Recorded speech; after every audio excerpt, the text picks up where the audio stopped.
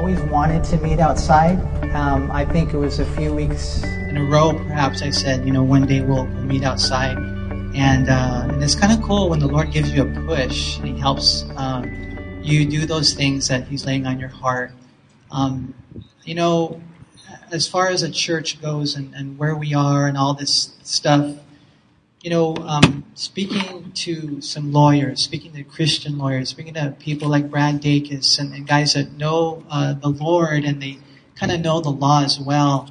You guys know what's going on, and our governor and the mandates and things like that, as far as asking churches to meet outside. And some people interpret that as an attack or an assault against the gospel. And only the Lord knows the motives of men's hearts. I do know this, though, that we get to meet together. We still get to fellowship together. And we still get to preach the name of Jesus Christ. In the book of Acts, they forbade them to preach in that name. Now, if that day ever comes, of course we're going to get arrested. Of course we're going to break those laws. But we're still preaching His name. We're still preaching His word. And I don't know about you, but I appreciate the fact that we live in Southern California and the weather is so amazing. We get to have a service outside. And who knows, maybe someone might listen to the fact that Jesus loves you and He has a plan for you. They might be in the neighborhood, and who knows what God will do with that. So a lot of different things going on. I heard about one Calvary Chapel where 50 people in the church got the virus, and some of them are on ventilators.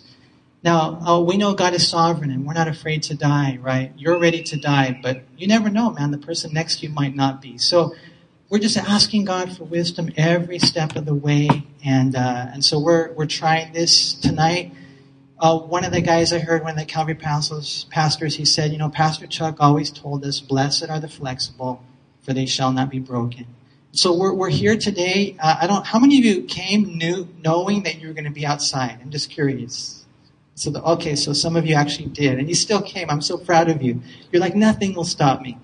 I know that as far as going forward, I don't know for sure exactly what we're going to do. I'm pretty sure that what we're going to do on Sunday is have an early service, maybe an 8:30 service to kind of beat the heat. And so we'll have one outside.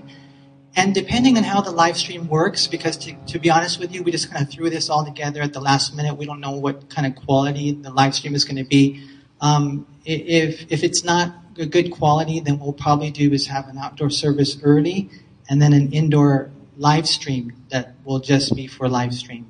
And so that's kind of what we're praying about, but just pray that the Lord will give us wisdom in all the details, and that He would touch lives. Because one thing that I have definitely come to realize is that we have to keep meeting.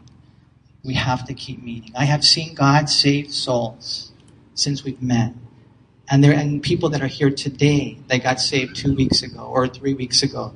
I've seen God, when we're getting together and I'm, praying with people afterwards, He's ministering to people because we're meeting in person. And so that's one thing that I know we can't stop doing. And so pray, because I think that when I look at Acts chapter 2, verse 42, it says they continue steadfastly in the word and prayer and communion and in fellowship. Those 4 things we have to continue to do. And so as a matter of fact, on Sunday, we're going to have communion. We haven't had communion in a while. And so we finally got these little cups and bread, and they're the ones that all come together in a nice little package, and you can unseal them, and no one else will touch them. And we're going to have communion together because Acts 2:42 tells us to do that. So anyways, there's probably a million other things I need to tell you, but we're here primarily to study God's Word and to seek His face. And so today we're going to be in Proverbs chapter 10. If you have a Bible, let's open up there.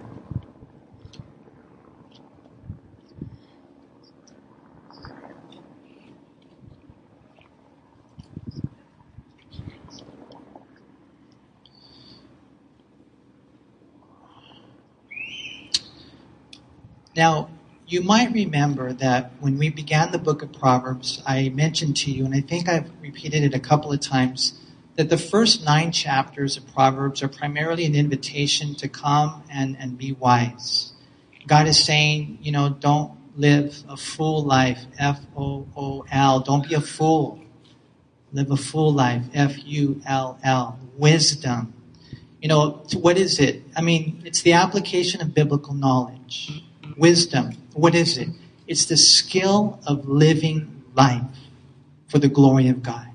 You can be a good baseball player, praise God. You might be a good at other things, a good race car driver, a good cook. Those are great things to be. You want to be good at something. I think we all have different talents and gifts. But what we're talking about here in Proverbs is being good, so to speak, at living life for the glory of God. And so the first 9 chapters, we've seen just the invitation to come and study it, come and gather wisdom. In a general sense, you guys, some of you know this, but maybe you don't. What that in many ways means is that study your Bibles, read your Bibles, to heed your Bibles, learn your Bibles, to live your Bible. We're living in a land of lies. Right here, this word is the truth. And what I've come to realize is that, you can listen to different Bible studies, and praise God for that. That's part of it. But really the heart of it is you and the Holy Spirit reading your Bible and asking God to speak to you. As you do that over the years as a Christian, as you learn this book, as you learn how to swing that sword, then you're going to be a person of wisdom. And so the first 9 chapters are like, hey, are you interested? Hey, come, are you going to study this? Do you have a hunger for it? Are you going to read your Bible? Are you going to read your Proverbs? And then when you say yes, now we get into the next 10 chapters, and there's going to be a transition here. One of the things we talked about when we started the book of Proverbs is that a proverb, in one sense, is a sermon in a sentence. It's a sermon in a sentence. And so, we have all these proverbs. What we have here are biblical proverbs, but we talked about how, there are those sayings that we have in life. And, just a single sentence, and a lot of us know those things. But when we get to this section now, what we're talking about is there's going to be a transition of him just sharing these, single sentence sermons. And so if you're taking notes, I'm going to give you guys something that I think is important to know before we dive into this section of Proverbs. Because remember, you have to know the context. The context is as the book of poetry. And so Hebrew parallelism is what we're studying now. Now, the Proverbs is a form of Hebrew poetry, and it's a lot different than a lot of us are accustomed to reading today in our culture. While our poetry frequently is organized into the similar sounds. You guys know me, huh? I like to rhyme. I'm a poet. I didn't even know it. See, that's our kind of poetry. Hebrew poetry is different. It's based upon the similarity of thoughts arranged in parallel statements. Several types of parallelism are common in Proverbs. And so write these down. These are kind of academic stuff. But, when you start reading the Proverbs, you'll be able to identify which ones they are. Okay, the first type of proverb is what's called antithetical parallelism. So we're going to take a little Bible college class. Antithetical parallelism. And this is where 2 ideas contrast. The second line is often introduced by the word but, and it contrasts the first line. And so, for example, in Proverbs 10:27, you'll see it tonight. The fear of the Lord prolongs days, but the years of the wicked will be shortened. You see the contrast there? Okay, so that's what's called the antithetical parallelism. The second kind is what's called synonymous parallelism. Synonymous. And what that is it restates the idea of the first line in different ways. Either it's a continuation, not a contrast, and you'll see that. For example, in Proverbs 1 verse 8, it says, "My son, hear the instruction of your father, and do not forsake the law of your mother." So it carries the idea of the first line. It's kind of a continuation of it. And so, number 1, antithetical parallelism. Number 2, synonymous parallelism. Number 3, synthetic parallelism. Synthetic. And what that is it expands upon what has been stated in the first line. While synonymous parallelism repeats what has been said in the first line, synthetic takes the thought of the first line farther and it develops it. Remember, synonymous is kind of saying the same thing, but synthetic takes it farther. For example, Proverbs 4:23, it says, "Keep your heart with all diligence, for out of it spring the issues of life." Or Proverbs 21:13, it says, "Whoever shuts his ears to the cry of the poor will also cry himself and not be heard." And so you have the different types of parallelism. Number 4 is what's called emblematic parallelism. And you can recognize the word emblem, right? Emblematic. And so what this is the first line uses a figure of speech to illuminate the main point conveyed by the second line. And you see this in many places, Proverbs 25:25, Proverbs 27:17. Proverbs 11:22, it says, "As a ring of gold in a swine's snout." Okay, can you picture a ring of gold in a pig's nose? Can you see that? Okay, and he says, "So is a lovely woman who lacks discretion." And so there's the emblem. It's an emblematic parallelism. Okay, number 5, only 2 more. Climactic parallelism. And what this is when the second line repeats the first with the exception of the last term. And so it's called climactic parallelism.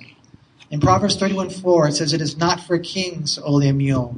It is not for kings to drink wine, nor for kings intoxicating drink." Or Psalm 29:1 uses that form of Hebrew poetry. It says, "Give unto the Lord, O you mighty ones, give unto the Lord glory and strength." And so you're studying, Hebrew poetry, you're learning, okay, wow, these are the different ones. Antithetical, synonymous, synthetic, emblematic, climactic, and then the last one is numerical, Proverbs.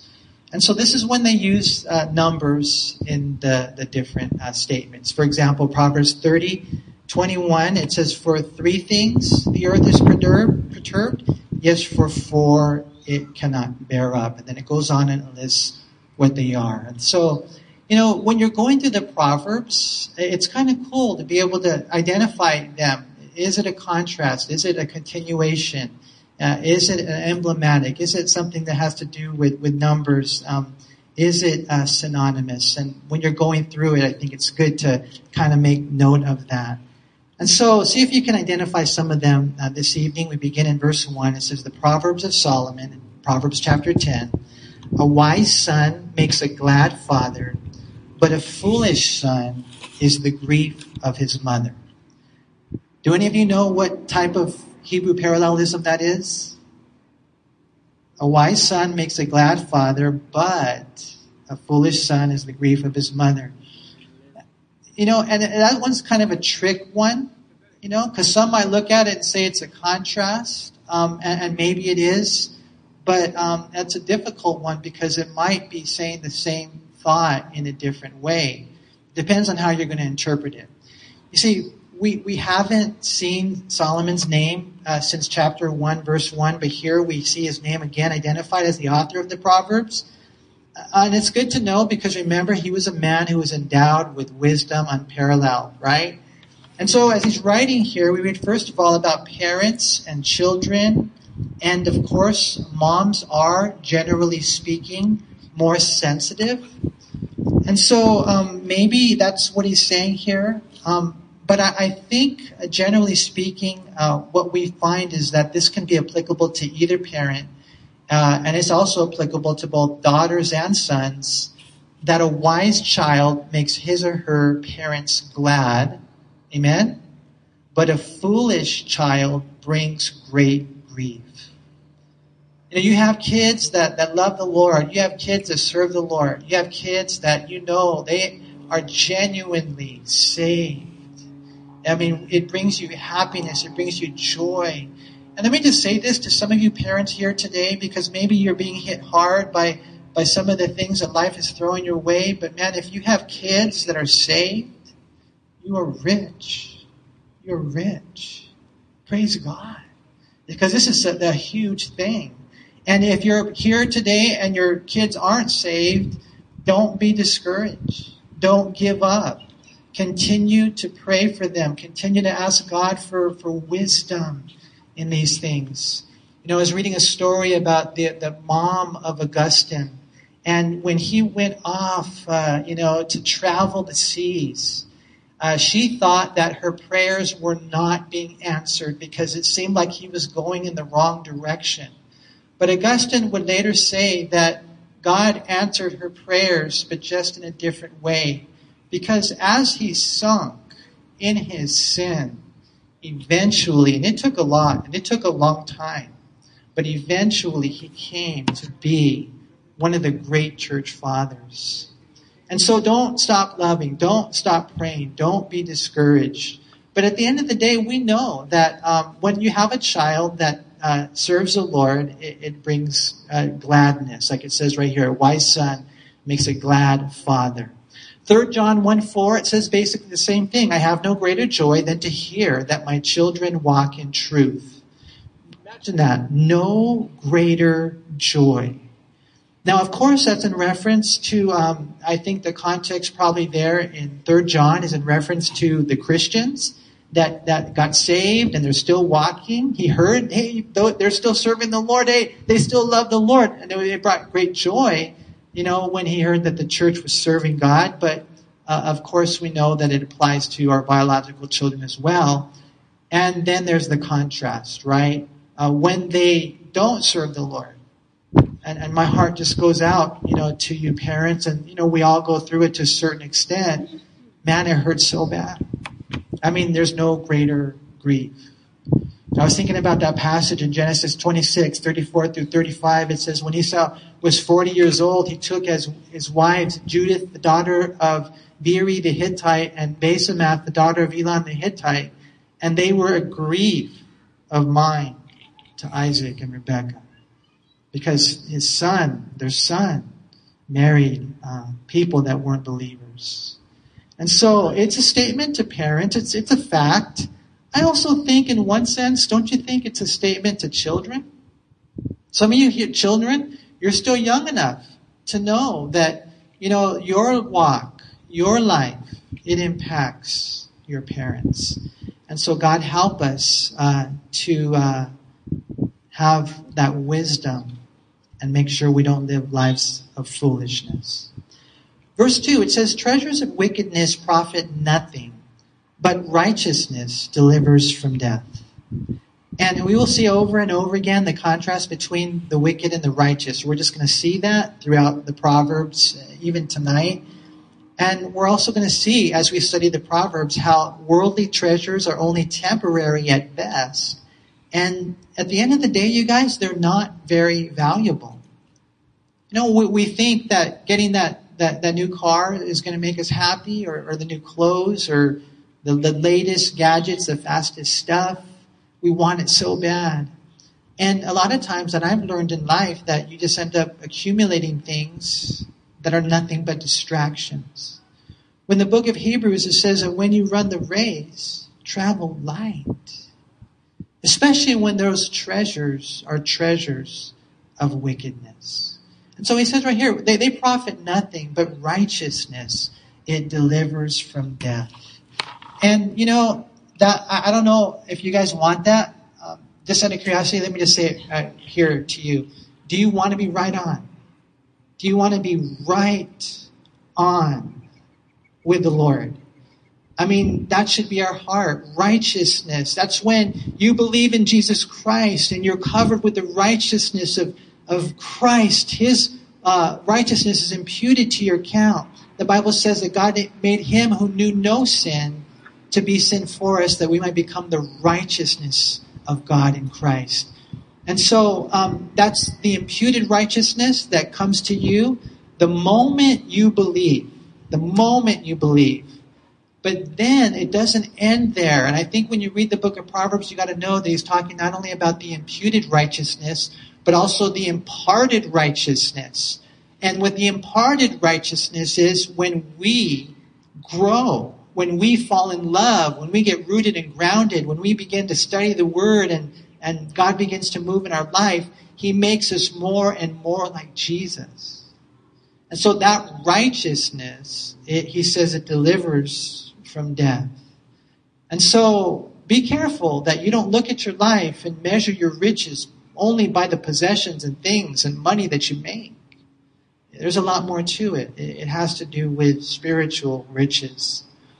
Verse 3, he says, the Lord will not allow the righteous soul to famish, but He casts away the desire of the wicked. Again, we see here, did you notice the contrast between the righteous and the wicked? Again, we see that. It's an antithetical parallelism. And what we find is that the righteous can be satisfied, really, but the wicked just can't get no satisfaction. I've heard that somewhere before. I'm old. It's true, huh? You just can't. If you're a Christian, though, it's so cool to be able to wake up in the morning and spend time with the Lord. I'll tell you guys something. Yesterday, and this is just me. This is my personal conviction, so I hope I don't mess anybody up. But I've told you guys many times before that the Lord told me that if I'm first in your life, then the first thing you're going to do in the morning is you're going to spend time with me. And that's what the Lord communicated to me. Don't wake up in the morning and check any emails. Don't wake up in the morning and check any social media. Don't wake up in the morning and water the plants. Don't wake up in the morning and watch TV. Don't read the newspaper.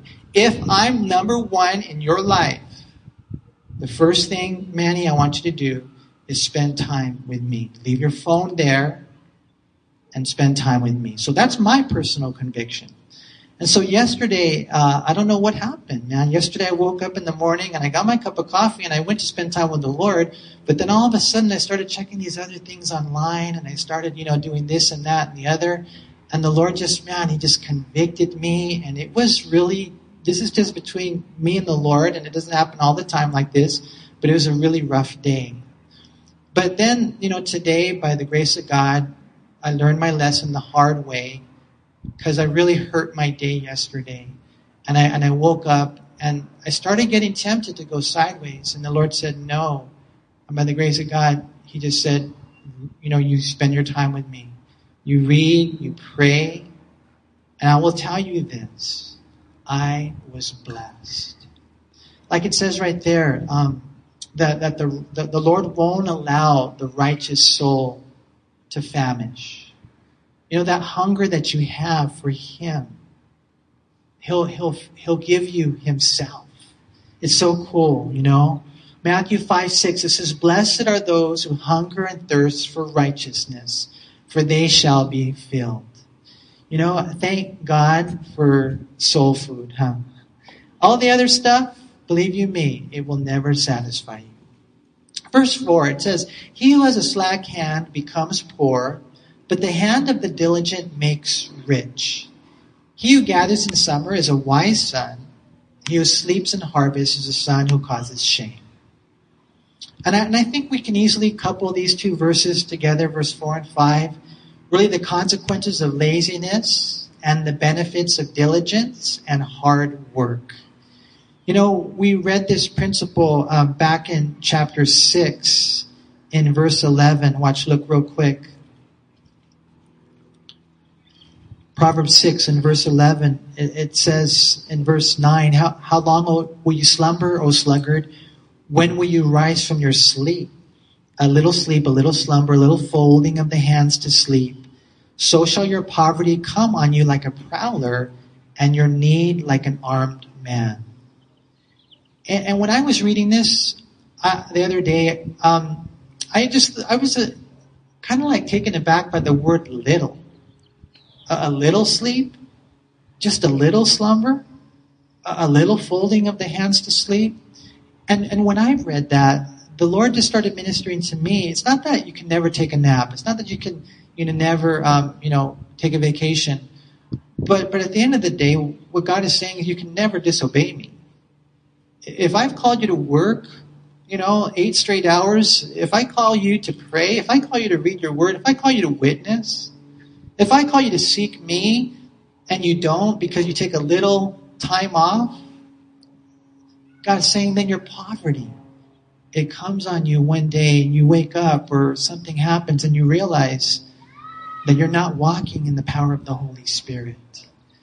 And so back in Proverbs chapter 10, we see the contrast here between working hard or hardly working. And of course, we're talking about benefits that are physical, but we're also, and I think we're going to see it a lot in the Proverbs, talking about benefits that are spiritual. The slack son will experience poverty and shame, while the diligent ones experience riches and they reap in a harvest. You know what we see even here, how summer is a season to store up and to save up for a rainy day. I praise God. I know some of you, and I'm not trying to, say anything weird, but, just going to church sometimes can be a challenge, and we get lazy. But, I've learned, just get up and go. The flesh, I think my flesh, more than anything else, doesn't want to pray. That's the one thing that the devil does not want me to do. And we can get lazy. Reading the word, things like that, sharing the Lord. When was the last time you shared with someone? You evangelized someone?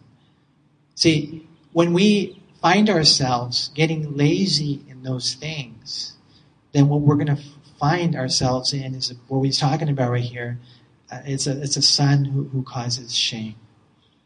And so praise God, you're here. Praise God, you're storing up. We don't know what tomorrow holds. Verse 6, it says, blessings are on the head of the righteous, but violence covers the mouth of the wicked. The memory of the righteous is blessed, but the name of the wicked will rot. And again, we see right here more contrast between the righteous and the wicked. Which would you prefer? Victory on your head? And what's that? Victory on your head? Maybe a crown? Maybe one day when you're standing before Christ and the Bible talks about these crowns, maybe you just have a good head on your shoulders because of the fact that you're seeking God. Victory on your head. Which would you rather have? Victory on your head? Maybe it has to do with your mind, your thoughts, or a violence in your mouth. Now, what's that all about? What's violence that covers the mouth? And there's a lot of different things that we can think about. Maybe someone getting socked in the mouth. Maybe what ends up happening a lot of you guys, maybe before you were Christians, you experienced something like this. I remember I used to see my dad and friends and stuff. They just start talking, saying things they shouldn't say. Next thing you know, they're throwing blows. Next thing you know, weapons are pulled out. It could be that. Because a lot of times what we say, we can't tame our tongue. It leads to abuse. But it can also be verbal abuse. And that's what happens when we say things that we shouldn't say. Oftentimes, those words which cut to the heart and are demonic in origin can actually be identified as verbal abuse. When you look at this, it's no wonder the memory of the righteous lasts. So many good memories, a godly legacy, whereas the name or memory of the wicked, it just rots. I think of individuals, I don't know why, right now I just thought about Naomi Farrell, Sharon Reese's mom, and just a beautiful legacy that she left, and all the fruit that has, come because of her godly life. That's what we want, you guys, in life. And so verse 8, it says, the wise in heart will receive commands, but a prating fool will fall. Antithetical parallelism here. And what we find is the wise, and we're going to see this a lot, you guys. And I don't know, Warren Wiersbe, he said something interesting. He said, when you read the Proverbs, they cover a lot of different things, but then they cover them over and over again. So he said the best way to read the Proverbs is just to go through them. Like we're supposed to do, right? One a day. But he said another thing that you might want to do one day, he said probably the best way to study the Proverbs is by topic. And so, we're going to see a lot in the Proverbs about how important it is to be able to receive correction. And they're the wise in heart. They're receptive. They're willing to be corrected. They're willing to be commanded. But Manny, I'll be honest with you, Manny, my flesh, he does not like to be corrected. You can ask my wife. You can ask her, man. And I'm sure a lot of you out there, you feel the same way. You're like, how many of you here feel like at the end of the day, because you're so brilliant, that you're always right? Just out of curiosity. We're always right. Otherwise, we probably wouldn't have any arguments or disagree with anyone, right? But what I've learned is that when I get corrected or when I get, commanded or asked to do things maybe that I wasn't ready for, that as you're reading through the Proverbs, you realize how important it is to be able to be corrected. Because I've noticed that 99 times out of 100, there's some truth that I can benefit from. Verse 9, it says, he who walks with integrity walks securely, but he who perverts his ways will become known. He who winks with the eye causes trouble, but a prating fool, and by the way, a prating fool is someone who just talks foolishness, who just talks when they ought to be listening. A prating fool will fall. The mouth of the righteous is a well of life, but violence covers the mouth of the wicked. And here we see two types of people clearly contrasted. The one person is really, it's kind of crazy. The pervert, the winking, prating fool, the wicked, as opposed to the one who walks with integrity. And that is the righteous. What is integrity? Integrity is when you're clean in your heart. Integrity is when you do the right thing when no one else is looking. Integrity is trying to live a life that is wholesome, right? And if we live that life of integrity, we're going to be walking securely. A lot of times people are looking for security. Well, how, will I last? Or how can I get that longevity to stay on that place? And we try, I think sometimes the enemy might come and say, well, Manny, you better do a little manipulation there and here and, kind of work this out and pull some strings so that you can, make sure that you're going to be okay. And the Lord just says, no, you just try to please me. You just try to be obedient to me. You just try, at the very, the core of your heart to be a man of integrity, and I'll take care of you. The other one, the individual that we're reading here, the pervert, winking, prating fool, this wicked individual, will eventually be exposed. One stands while the other inevitably falls. The words of one, check this out, is a well of life. But again, we see the tongue of the wicked is violent. Verse 12, it says, hatred stirs up strife, but love covers all sins. What do you do when you're wronged? What do you do? That right there, it says a lot about us. If we fight fire with fire, if we stir things up, what do we prove? We prove that we are haters. That's what it says right here, verse 12. Hatred stirs up strife. But if we turn the other cheek, like Jesus said, and cover those sins, it shows that we're lovers. And if we're lovers, then we're Christians. And that's why it's so important to make sure that we have clean accounts, that we are, people who forgive. The fruit of the Spirit, the Bible says, is love. And we're going to see this throughout the Proverbs. For example, Proverbs 15, look at verse 18. It says, a wrathful man stirs up strife, but he who is slow to anger allays contention. Proverbs 17, look at Proverbs 17, verse 9. It says, he who covers a transgression seeks love, but he who repeats a matter separates friends. 1 Peter chapter 4 and verse 8, it says, and above all things, have fervent love for one another, For love will cover a multitude of sins. Is there anyone in your life that God is just saying, hey, you got to make things right. You got to forgive. You got to cover. You got to be that individual who loves.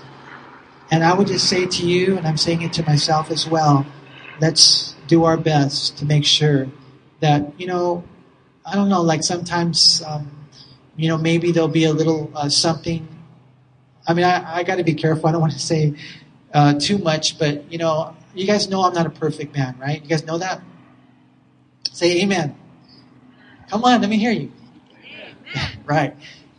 Believe you me. So every once in a while, man, maybe my son will be walking out the door and I'll say something maybe I shouldn't have said. And then I think to myself, what if he gets in a car accident, or what if something happens to him or you? And that was like the last thing that you said to him. So I don't know, I just pray that we wouldn't live our life with any woulda, coulda, shouldas, any regrets in this kind of stuff. The skill of living life, being like Jesus.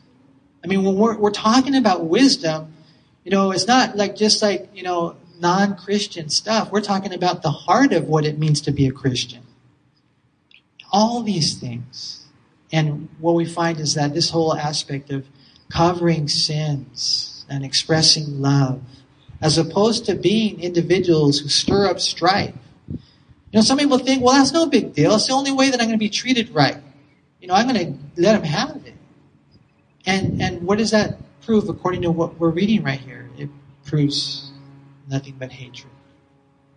Verse 13, and we're almost done. Wisdom is found on the lips of him who has understanding, but a rod is for the back of him who is devoid of understanding. Imagine that. You find wisdom on his lips or on her lips, right?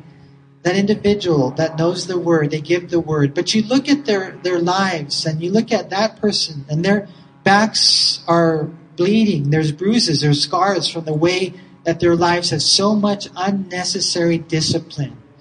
And you realize the contrast between those who have and those who lack understanding.